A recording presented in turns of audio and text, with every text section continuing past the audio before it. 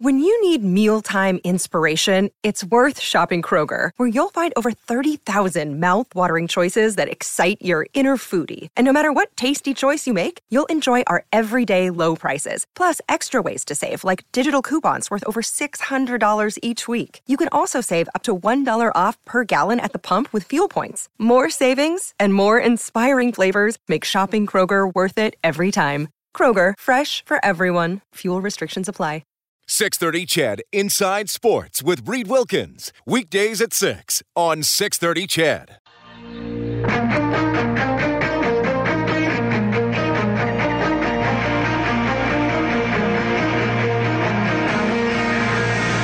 Edmonton's home for breaking news on your favorite teams.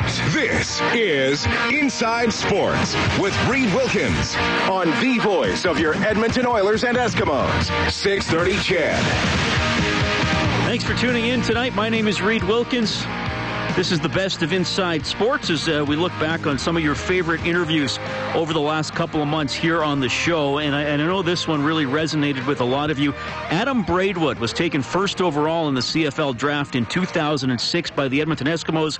A few years later, he was in jail. He now has a boxing career going, and he'll fight for the World Boxing Union belt coming up on Friday in Quebec City. Recently talked to Adam. Adam, how are you doing? Good. How you doing, Reed? Doing very well. It's great to catch up with you. I really appreciate you taking the time to talk to us, and you got a big bout coming up next Friday. How are you feeling, man? How's the training going? You peaking at the right time, like the old cliche goes? Yeah, I got a really good team around me here at Zuma in Victoria. I'm really excited about this fight. It was a lot more volume. I actually had to take a month off of work for the first time. And, really increased my training. I did increase my cardio, doing all kinds of different stuff, spin class, swimming, running, things like that, just to kind of, boost my cardio and get ready for this fight. How do you compare the preparation for boxing as opposed to the preparation you put in for a football player? I mean, your boxing can be more spaced out, whereas football in season you're going pretty much every week. How is the preparation different? I think with football, I think the mental aspect of it is very similar. I think it's one of those things that you learn over time, and you figure out what works for you, and you work on the techniques. As far as the physical part of it, they're totally different. Football, you basically have to build your body up to be able to take huge collision, huge impact. And boxing, you have to kind of learn to take impact, but you also have to learn to kind of roll with the impact. And it's the little subtle moves that avoid. You don't want to run into someone's punch and try to absorb it that way. You want to be able to move and flow with the action that's going on. Do you miss football, or does this still satisfy the competitive craving and the the physicality that you got in football? I think this is it definitely satisfies. There's things about football that I do miss. I miss traveling with the guys every week. I enjoy the training. Edmonton was a great city, a lot of good energy, and playing in front of 30, 40, 50, 60,000 people is a lot of fun. Adam Braidwood joining us Inside Sports on 630 CHED. Adam, we appreciate that you're willing to tell your story a little bit tonight, because obviously there were some challenges in your life. You had some obviously legal problems, and you were behind bars for a couple of years. You went through some tough times and probably did some things you look back on and say, wow, I can't believe that happened. What sort of got you on that path where you wound up doing some kind of bad things, because a lot of people would look and say, man, this guy had it all, top draft pick, great athlete, good football player. When you look back, how did you take a step and go down that path? Well, I think it's easy to kind of point fingers and say it's this person's fault, that person's fault. I think that I had some unresolved issues in my life that I didn't know really how to deal with. And I think when I got injured, something that I'd never had to deal with, I think that it kind of led me down a path that, I started thinking incorrectly, and I started to try to problem solve and shortcut and do all these types of things that I'd never really had to do. There are a lot of challenges that I had to face. And then the biggest problem is I got addicted to painkillers, and that really affected my thinking. And, I made some bad decisions, and it's, like I said, there's no easy answer. I did some bad stuff, and, it doesn't have, I didn't wake up one day and was like, hey, I'm going to do this. It just kind of slowly happened. Somebody asks you to do something, you need to do something, and, it just kind of creeps up on you. Yeah, well, I mean, you mentioned the painkiller addiction, and you're not the only athlete, ex or otherwise, to deal with that. Is that something you would warn young football players or whatever about, that there's going to be pain involved and you got to be careful? Definitely. You never know. I was never really a huge drinker. I'd go out and have a few beers after the game or whatever, get drunk.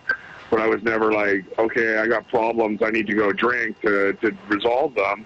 And so you never really know what's going to affect you, what drug it's going to be, and, what's going to kind of grab hold of you. And so I would, unless you really need it, and I think doctors and stuff are a lot more careful. Teams are a lot more aware of what's going on with the drug situations. But, if you don't medically absolutely need it, don't take it.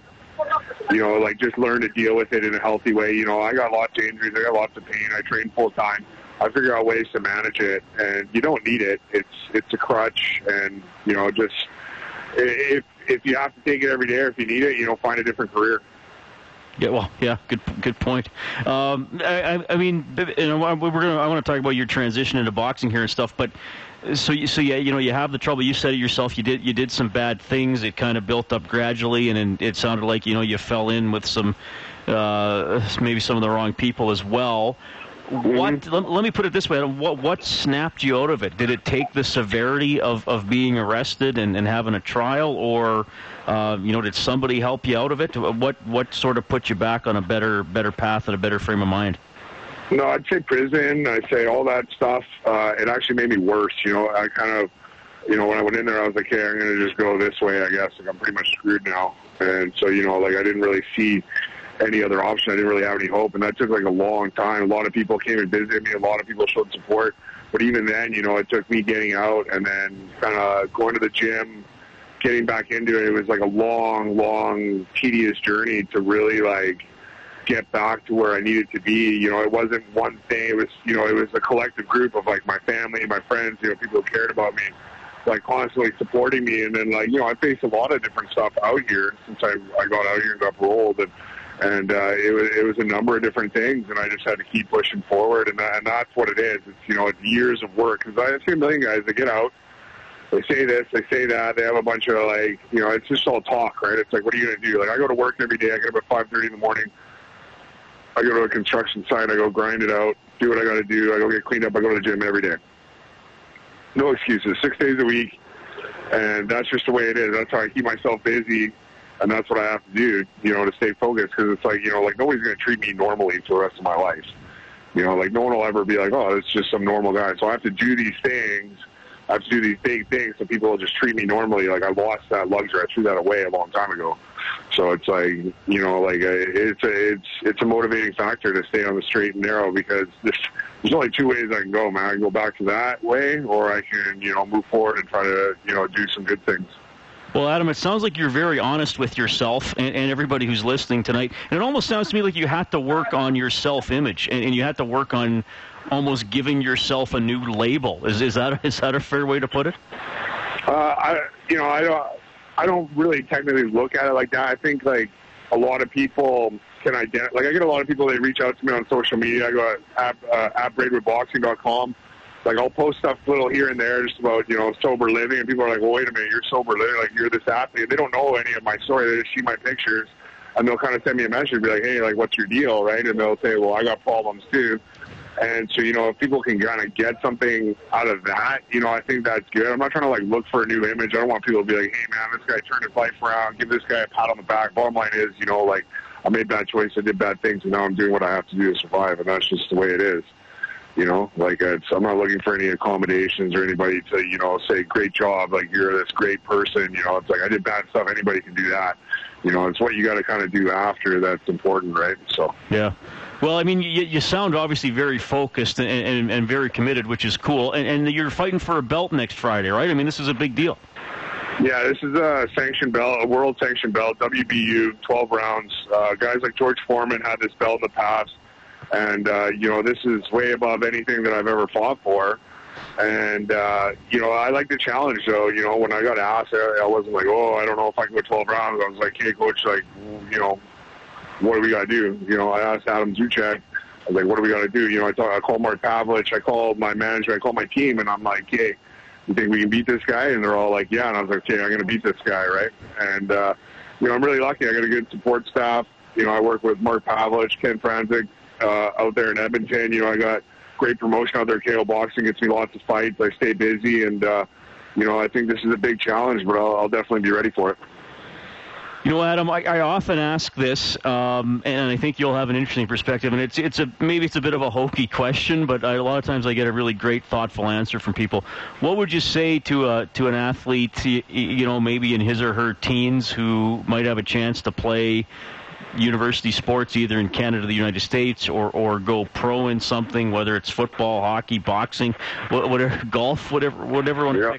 What's a kernel of advice you would give them as they go into adulthood and are going to face challenges on and off the field or in and out of the ring? Don't let anybody tell you can't do it, ever. And there's obviously a lot of sacrifice and there's a lot involved in becoming a high level athlete. But if that's something that you really want to do, never quit, just stay focused. And, like a lot of people told me I would never play college football. And a lot of people told me I'd never play pro football. Everybody's like, why are you boxing? And now all of a sudden I'm fighting for a world title. It's just one of those things, man. You put in the work, you do the time, and, you can do whatever you want. And that's just the way it is. Have you been able to maintain relationships with former teammates, or was that difficult given what you went through?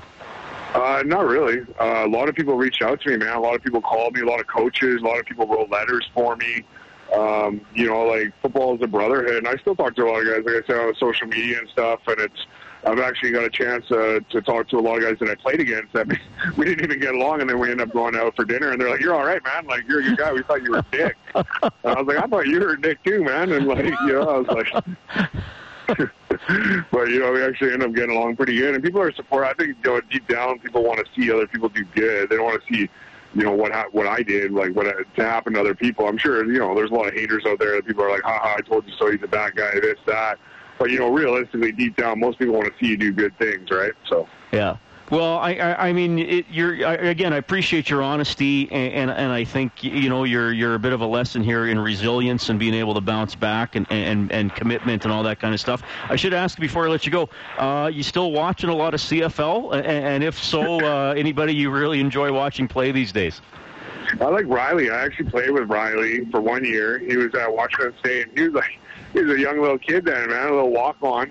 And then all of a sudden I was like, he's with the Lions, now he's with the Eskimos, that's my guy, right? So, I wish the best for anybody that I played against, especially out of college that, that's doing well. But, I'm always going to be an Edmonton fan. I cheer for Edmonton, and, I want to see a lot more Grey Cups out there. Well, I think a lot of people, you're preaching to the choir in that one for sure. Adam, thank you so much for your time. Really appreciate how candid you were in this interview, and all the best in the final week of training, and go get them on the 24th, man. No problem, man. Thank you. That's an amazing story. All the best to Adam Braidwood. When we get back, former Edmonton Oilers defenseman Jason Strudwick. This is the best of Inside Sports on 630 CHED. Hey, this is Jordan Eberle from your Edmonton Oilers. You're listening to Inside Sports with Reed Wilkins on Oilers Radio 630 CHED. Well, you've no doubt kept tabs on Jason Strudwick, very popular defenseman from his playing days in the NHL. Edmontonian, played for the Oilers throughout his career, or parts of his career anyway, and he's now hosting dinner television over on City TV, and he's remained involved in the community, and he recently had a pretty cool road trip. Here's what happened. So I was in Hong Kong. This journey to Hong Kong started about 2 years ago. I was invited by the director of Kung Pao Kings Hockey. That's a local hockey program in Hong Kong. To come and to work with his group. He put on they have their Chinese New Year, so it's a holiday time. So all the kids had the week off. So we had about 30 kids every day for 2 hours. from young 5 to like 15. So the ice was kind of split up in different areas, but it was a great experience. I think the kids enjoyed it. I think my style of coaching would be different than what they've had, not better or worse, just different.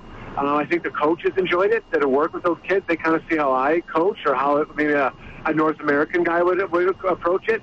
And then I loved it. I mean, working with these kids, it should be said they all spoke English except for a couple players that were from mainland China. They were pretty much all only Chinese.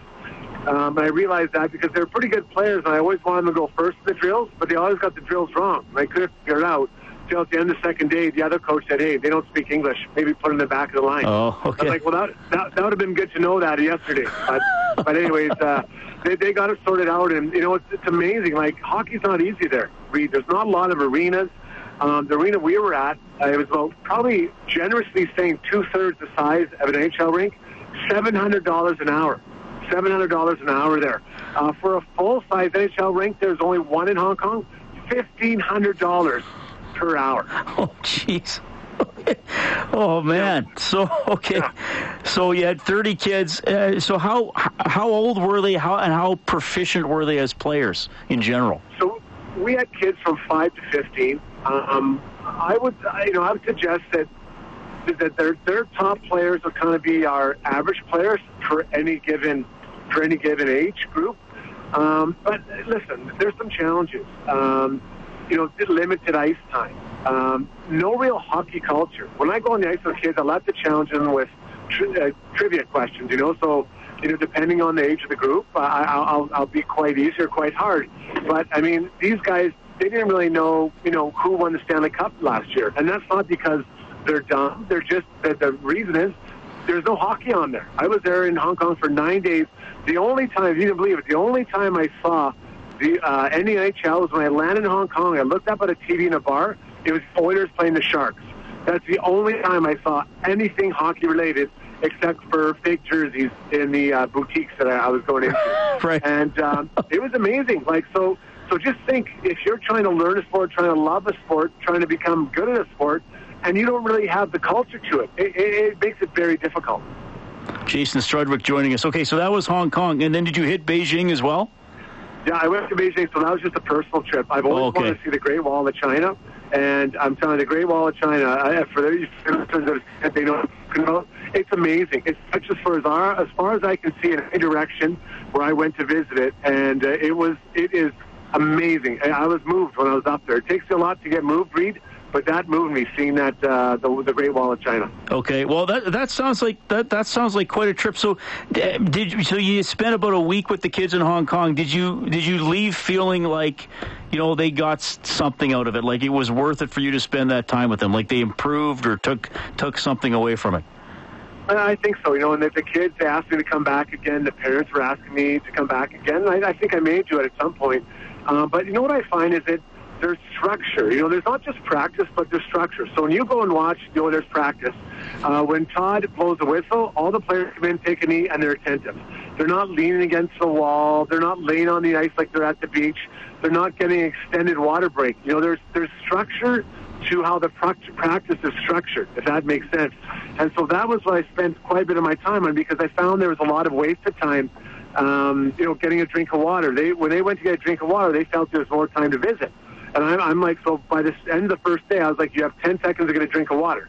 They went and got a drink of water, came back, and we moved on to the next drill. So that's just like that structure, and that's really no one's fault. But again, that's that culture of hockey. That growing up, you learn that from the time you're very young to the time you make it, to the NHL or the men's league. You get organized and move along with your practice, and that's kind of some of the structure I try to work on top of the practice time. That's really interesting. Okay, let me ask this, and I'm going to sound totally ignorant here, but it's because I am. I know soccer is big pretty much everywhere in the world except North America, but what did you sense was the dominant sport in Hong Kong in terms of popularity? Yeah, soccer's huge. Ping pong too. Oh wow, really huge actually. Yeah, they it was pretty interesting actually. We actually went by an academy in both Hong Kong and Beijing, where some of the greatest table tennis players ever come off of. And so that was pretty interesting to see those guys and just to see, or not see them, but see where they train and just see the popularity they have. So that's a major sport in that area. That is Jason Strudwick. This is the best of Inside Sports on 630 CHED. Coming back after the news with the winningest coach in the history of the Alberta Junior Hockey League.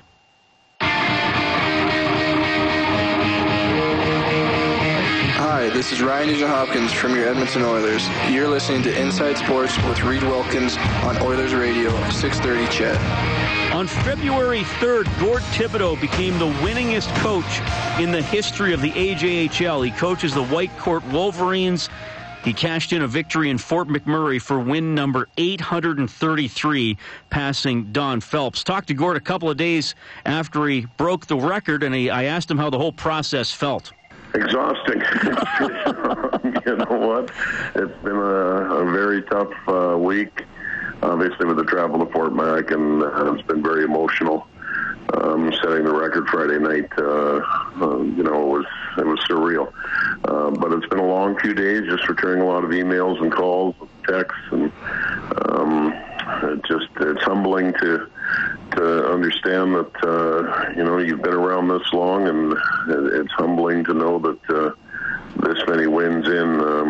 You've had some great players, and I guess that's the core belief is that it shows that I've had a lot of good teams and a lot of good hockey players play for me.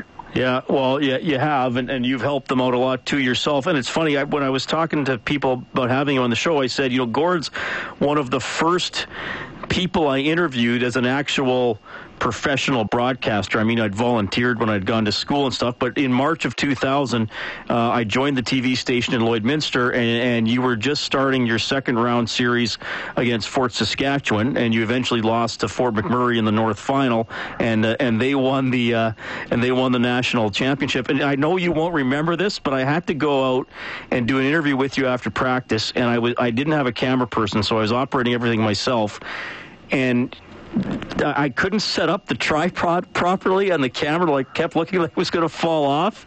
And then I remember you just said to me, "Having a little bit of trouble there, Reed?" You know what? That's a great memory to think back. I certainly remember you and Lloyd. You know what? Those were great days. It was a great year that year that you happened to be there. As you mentioned, losing to Fort McMurray in a very memorable series before they went on to win the RBC, and that's the one still stings a little bit, especially the 4 overtime game we lost at home. But great memories, and that's what the game's all about. Your goalie was Dustin Schwartz, who's now the goalie coach for the Edmonton Oilers. I remember that 4 overtime game. At the time, it was the longest game in the history of the league. I want to ask you something about that, Gord, because as I got to know people around the AJHL over the next couple of years, there were a couple people who said to me that the Lloydminster Blazers had the second best team in Canada. They just happened to be in the same division as the best team, and that was Fort McMurray. Do you think that team was that good? You know what? When I look back, and I've had a lot of time to think about it, and I've had a lot of conversation with Fran Gow, who of course was the winning coach GM for Fort McMurray. And, Fran mentioned that he thought that we were their toughest test. It's always hard to say, but I was very, very proud of that hockey team, and I still think it may have been the best team that I've ever coached, even though it didn't win. It lost to a great, very deep hockey team, and Fort Mac was fully deserving, but a lot of fond memories looking back. Like I said, when I look at that, I think it's definitely one of the strongest teams I've coached for sure. Gord Thibodeau joining us Inside Sports on 630 CHED. So when you got into coaching, what first got you behind the bench? And when you were a younger guy, did you have any ambition to do that? Not so much when I was, growing up and playing. No, I'd never really thought about it. It's once I got to the U of A. Once I started playing at the University of Alberta, Billy Moores and Claire Drake were very big influences, and their motto at the time was they wanted us to get back to the game when we were done. They felt that was a very important component of hockey, is that the players who've had success and gotten some from the game would give it back, whether it be in minor hockey or whatever level. So I remember that leaving the U of A. That's probably what got me involved. But I'll be honest, I thought, I'll do it for 3 or 4 years, give a little something back because the game had been so tremendous to me. I never suspected 23 years later, that we'd be sitting here discussing it. Yeah. Okay, here's a tough one. Do you remember your first win in the AJ? I don't. No? You know what? Isn't that funny? We were discussing that on the weekend, and I really do not remember it. I know it happened in Fort Saskatchewan. I think it happened maybe the third or fourth game of the year, first year I started coaching, but I really don't remember much about it. It was all a blur. At that time, you're a young guy, and you don't really put a lot of emphasis in wins and losses as you're just starting out. You're thinking so much, and you're trying to get your group to do things. And like I said, it's still a blur. I don't remember it. I'm thankful it happened, obviously, because one led to two and so on. But I wish I had a better memory of it. It's funny. I was contacted about possibly doing this interview last week when you had tied the record but hadn't set it. And, I mean, you and I have been doing this off and on, these interviews, since 2000, right? And I thought to myself, there's no way I'm having Gord on before he breaks the record. Because if they lose both at Fort Mac... Well, you know what? It's funny you mentioned that, Reed. I was saying to a couple, after it was done, the relief, I kind of had visions. I said to Tom Keck, I had visions we were going to go 0-12 in the last, 12 games, and I wouldn't get it this year. You're always worried about that next game, and, you know me well enough to know that you probably a smart thing not calling me when it was tied. But like I said, when the emotions, I think even for the team, it's been such an incredible run the last 10 or 11 games, and they were relieved, I think, that it was done too. So it's a nice thing to have, but, we're in a battle for first place, and I don't want to take the emphasis away from our group. We want to get back to playing hockey, and emphasis should be on the team having a great season. Well, that leads into what I wanted to ask you, because how did the players handle it? And I've known enough coaches where they don't want to also make it about them, but you've been in the AJHL to know that it doesn't get the headlines it deserves, so sometimes you have to put yourself out there even if you don't want to. How did the players handle sort of everything going on around your record? You know what? Exceptionally well. They were very driven. We kind of got to within, I think it was basically 4 wins of the record, and then we were going on an 8-game road trip. And I'm, thinking privately to myself, geez, they're not going to make it easy here. But somehow our team just kind of pulled together. They seemed very determined. They were quiet about it, but you could tell, it was something that they were aware of. And we saw that outpouring of emotion after the game was done Friday night. And, Saturday we showed up for the second game of the doubleheader, and I mentioned to my coach, Mike Mueller, I said, Mike, I don't know emotionally if we have much left. It's been, a heck of a run, and I know the boys were extremely happy, and I was definitely, very proud of them. And like I said, we expended a lot of emotion over the course of the last month trying to get to that position. So I'm definitely thankful that they gave me the opportunity to break it, and to break it in Fort McMurray of all places. Just a special feeling. Gord, I want to ask you a couple other things here, and I went out. I saw you at the RBC last year. It was really important to me to go to a game in Lloydminster, and I watched your final on TV. But as I get swept up in Oilers and Eskimo stuff, I mean, sometimes I wish I could give the league a little more attention than I do. But what is it like in Whitecourt? I was a little surprised when that community. Who was it that moved? Was it Spruce or was it? It was not Spruce. St. Albert. Sorry, yeah. So what is it like in Whitecourt? Is that sustainable there? Why is it working so far? Well, I mean, it's been sustainable because we have an unbelievable owner. Brent Stark has been amazing. He's one of those guys you meet in your life, and I'm so thankful that my path is crossed with him. He's a guy who really cares about hockey, and we've got some work to do. There's no question. It's a small town, and, with the economy not being the greatest here in the last couple of years, just like every other community, it's been tougher and tougher to find that support. So, but Brent's a guy who really cares about this community. He made his money up here. His family's very well appreciated in the community, and he wants to see this work. So we're doing everything we can to make sure that this community is viable for junior hockey. All right. It's funny. I just got a text from Yakashev, who's a listener in Lloydminster, and he's got a pretty sharp sense of humor. So remember that when I read this. He goes, "How long is Gord under contract? The Bobcats only have 10 wins this season." One of the hardest parts was leaving the Bobcats, trust me. And if it wasn't for, the family side of this, I would have been content to finish my career in Lloyd. I love that community, and I love what Brian Morrison and all the people around that organization have done to make that, I think, the best community-owned team in Western Canada. They've worked real hard, and they've got a real buy-in from the community, so there's definitely a lot of pride having worked with them, and they're going to turn it around, trust me. They've got a young team, but they'll be okay for next season. Gord Thibodeau joining us, Whitecourt Wolverines head coach. He became the winningest coach in the Alberta Junior League on Friday with a win in Fort McMurray. Gord, it's part of your story, and I know it's been publicized a lot over the last couple of weeks about your recurring battles, I guess, with non-Hodgkin's lymphoma 4 times since 1989. How are you feeling, and how have you been able to, balance some of those battles with still, being able to coach and be a leader to your young players? Well, it's certainly been a lifelong companion. I mean, it's one of those things where, your path sometimes isn't for you to choose. You have obstacles in your life, and everyone does, whether they be personal, whether they be family related. Everyone has obstacles they have to overcome. And I just saw it as another opponent. That's the training that hockey gave me throughout my minor hockey and through my life.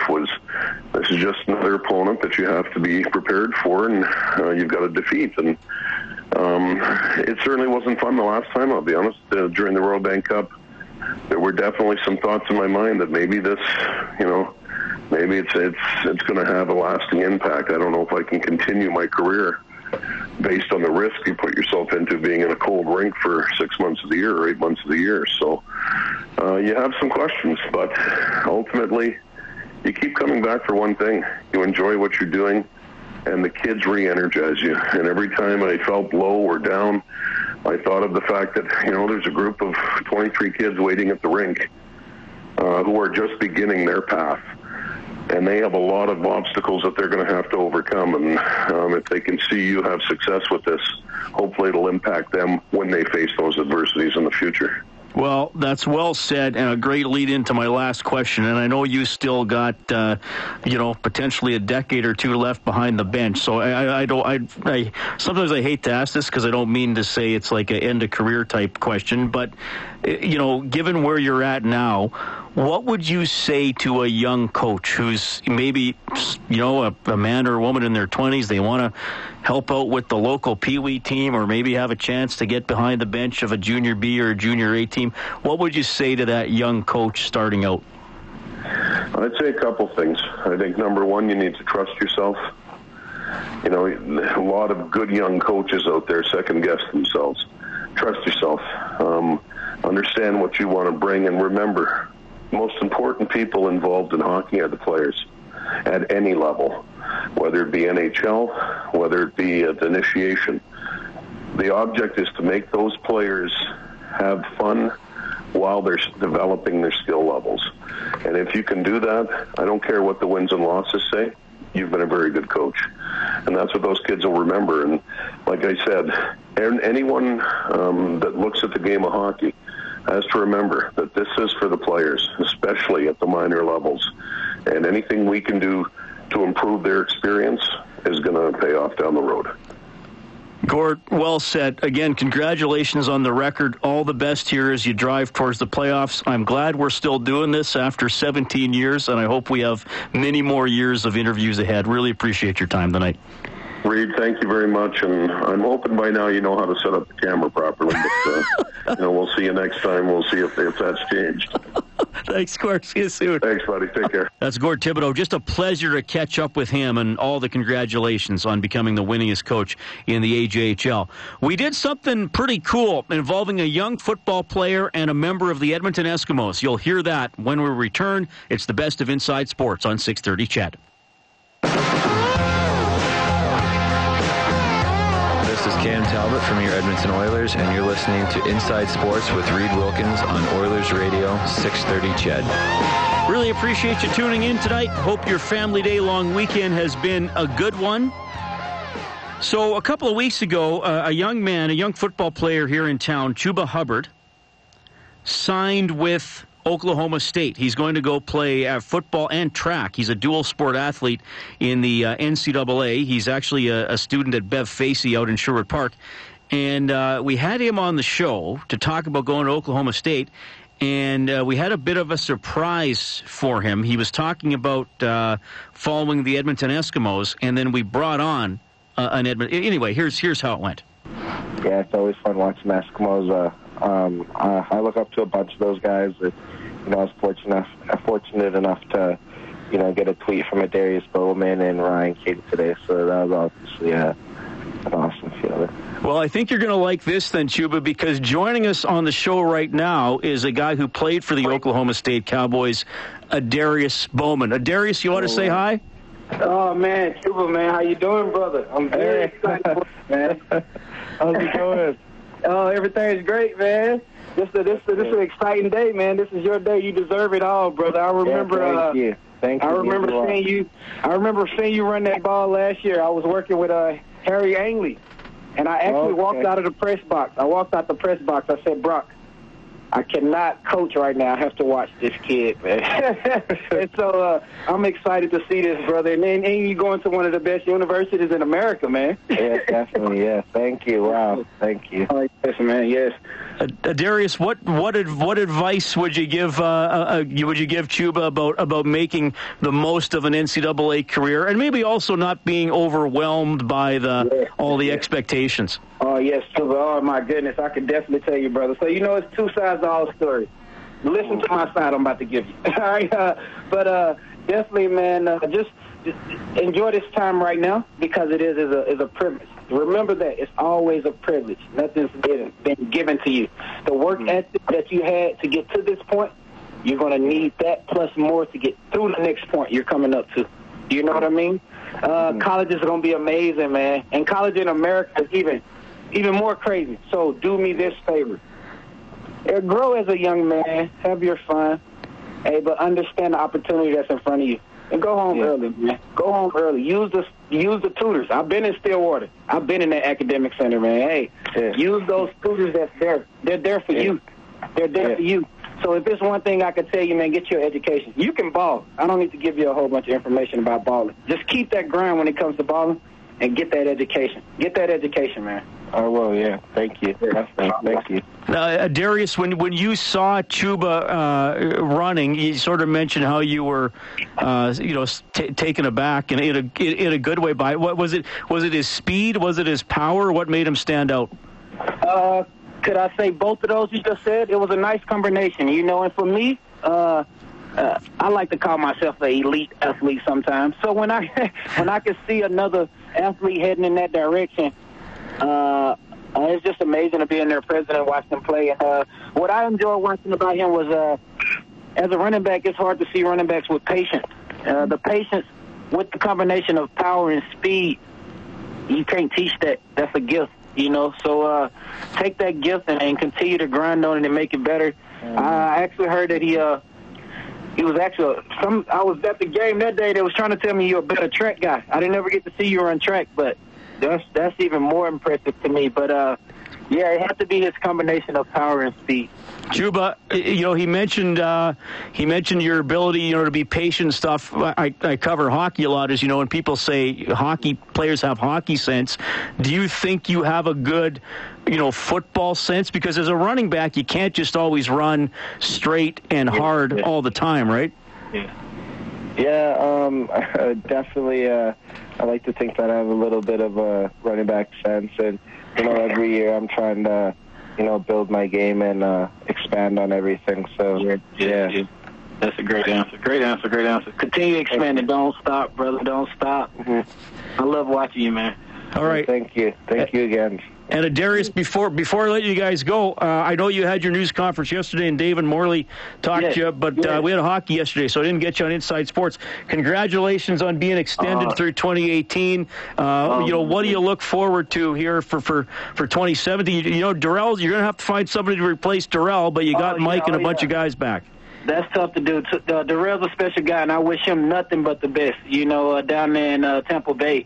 But, man, honestly, I'm looking forward to spending a few more years here in Edmonton. Like I continue to say, this is home, man, and it's such a great environment. But what this environment do to you is it gives me, myself, the opportunity to grow as a young man, and I'm becoming a man now. I'm definitely a man now, but it gave me my opportunity to get to this point, and I'm just thankful to still be in this environment, in this community, and when it comes to the play on the field, I think that's why Edmonton has the tradition and the success that they have. Ed Hervey and the whole organization do a good job of finding great character guys.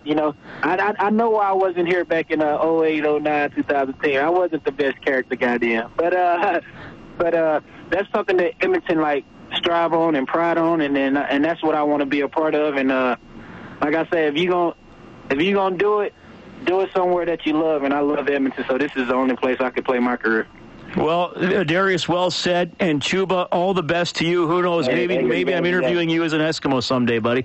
Oh, man. Hey, yeah, that'll be crazy. Hopefully I'm still playing when that happens. That was Edmonton Eskimos star Darius Bowman, and maybe a future star in the CFL, Chuba Hubbard. Great segment. Okay, we're coming up to the 8 o'clock news. That does it for the best of Inside Sports on 6:30 CHED. Remember, Oilers at Tampa Bay tomorrow. The face-off show will be at 4. The game starts at 5:30. Dave Campbell is the producer of the show. My name is Reed Wilkins. Thanks for tuning in. Talk to you soon.